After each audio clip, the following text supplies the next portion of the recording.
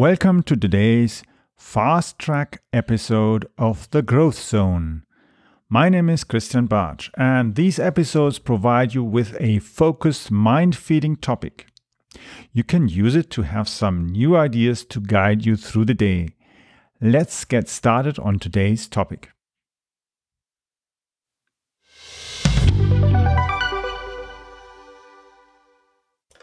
So in today's episode, how do I configure my CRM to follow the ABC lifetime value strategy?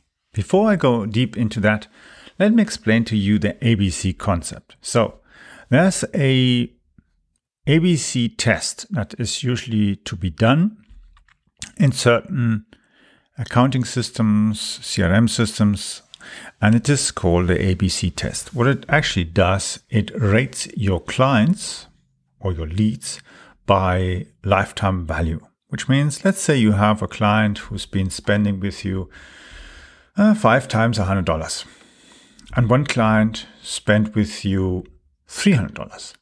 So theoretically, the 500 client is more valuable. He does spend 5 times $100 with you, another one time $300. So let's say you get the other client, the $300 client, to buy again. So he eventually would be making each time maybe a purchase of $300, which if you get them to have 5 times means, of course, that eventually he's more valuable than the client who spent $500. If you compare it with somebody who, let's say, has just spent with you $65, then that's, of course, a huge difference, because the A is that $500 client, B is the $300 client, and C is the $67 client. Of course, this is just a short perspective. If we look over a year or two and we see that the $65 client actually went and spent $100, $500, $1,000, and so on, then he eventually moves up the ladder to become an A client. And why? Because the others eventually drop down, because maybe they didn't buy anymore. Nevertheless, because the others in the end still had a good value, they are still more valuable for us as clients than somebody who just spent $20 and never came again. So who do we have to care? We have to care for those who are actually generating the medium and the most sales for us. The thing, of course, is we have to look at it a little bit deeper. It's not just enough saying, okay, the one spent $500, the other one $300, the other one maybe in total, let's say $1,000. The thing is, how much money did I actually make with those? Maybe the $1,000 client maybe created so many costs and overheads and other issues, and the product itself that he bought didn't have that much leeway for us, that we maybe just made roughly $150. Well, now the $300 client, maybe we had such a good edge on that we maybe actually did, let's say, $200 out of $300 revenue that we generated with them. That's a nice sale. And the $500 client who bought each time for $100, 5 times, maybe we made $25, which means we'd have with the $500 client a profit of $125, right? Good. Then it means for us that we have to summarize the sales that we generate with them, look as well as how often they buy, when was the last purchase, are we able to get them to buy again, to continue? Is this a long-term client that buys, or is it a one-time sale or twice sold? He bought the first thing, he liked it, bought the second thing, and eventually, for whatever reason, decided to leave us. Now, the ABC lifetime value strategy means that we have to look and understand who are the most valuable clients, as well, not only by the revenue, but the cost and the pain that we had, and the profits as well that we generated with that.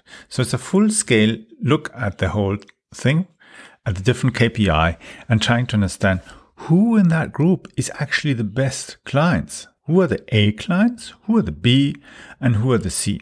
And C clients are either clients who generate very little revenue and very little profit, and maybe even generate a lot of pain. So let's say somebody who just goes and tries the whole time to get a discount, calls 5 times, and then even leaves a nasty review.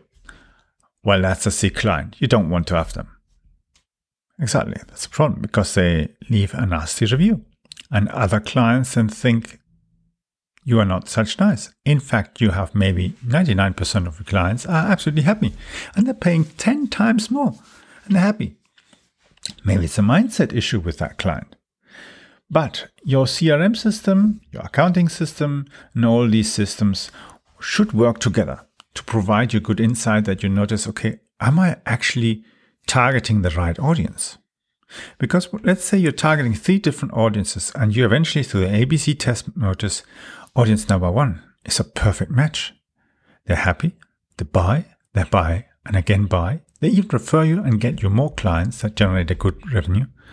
And the B and the C group is actually terrible. You can, of course, you still keep the B group, but the C group you have to get rid of eventually. If you are able to move one C client to the B group and eventually to the A group, that's good.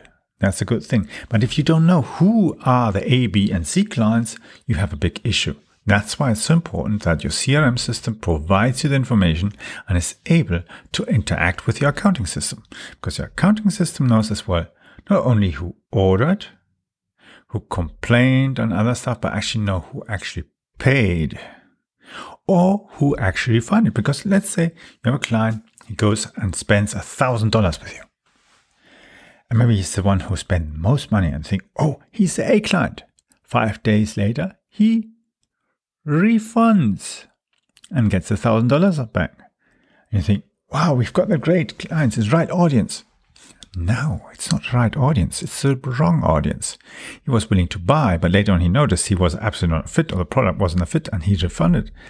If we continue to focus just on that group, we'll have lots and lots of refunds. And if you're using a credit card system like Stripe and other kind of payment systems, they'll eventually flag you because you're generating refunds all the time. And they don't like that. They make money by sales and not by refunds. Exactly. So look at how your CRM can do that. Focus and check those things out. And if your CRM system can do that, I'd be interested into seeing how you are using it.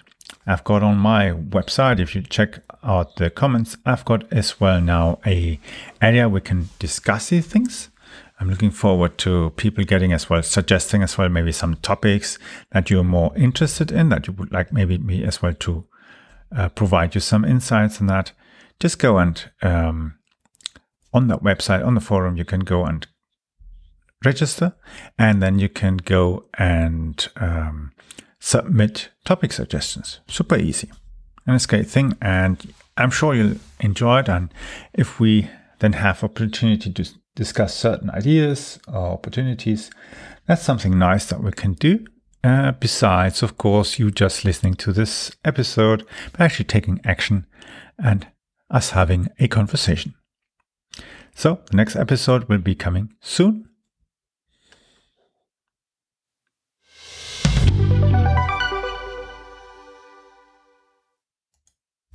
I hope you enjoyed the fast track edition of today.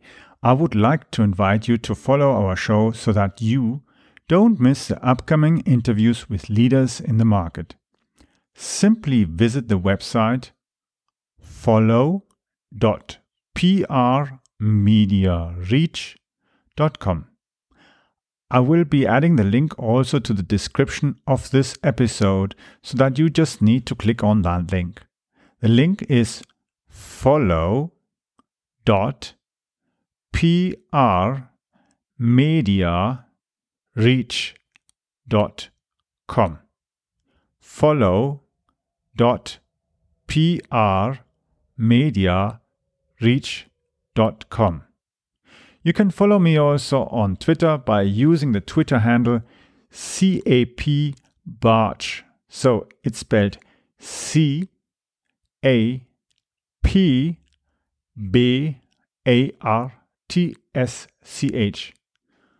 Or for those who are into sailing and flying, Charlie Alpha Papa Bravo Alpha Romeo Tango Sierra Charlie Hotel.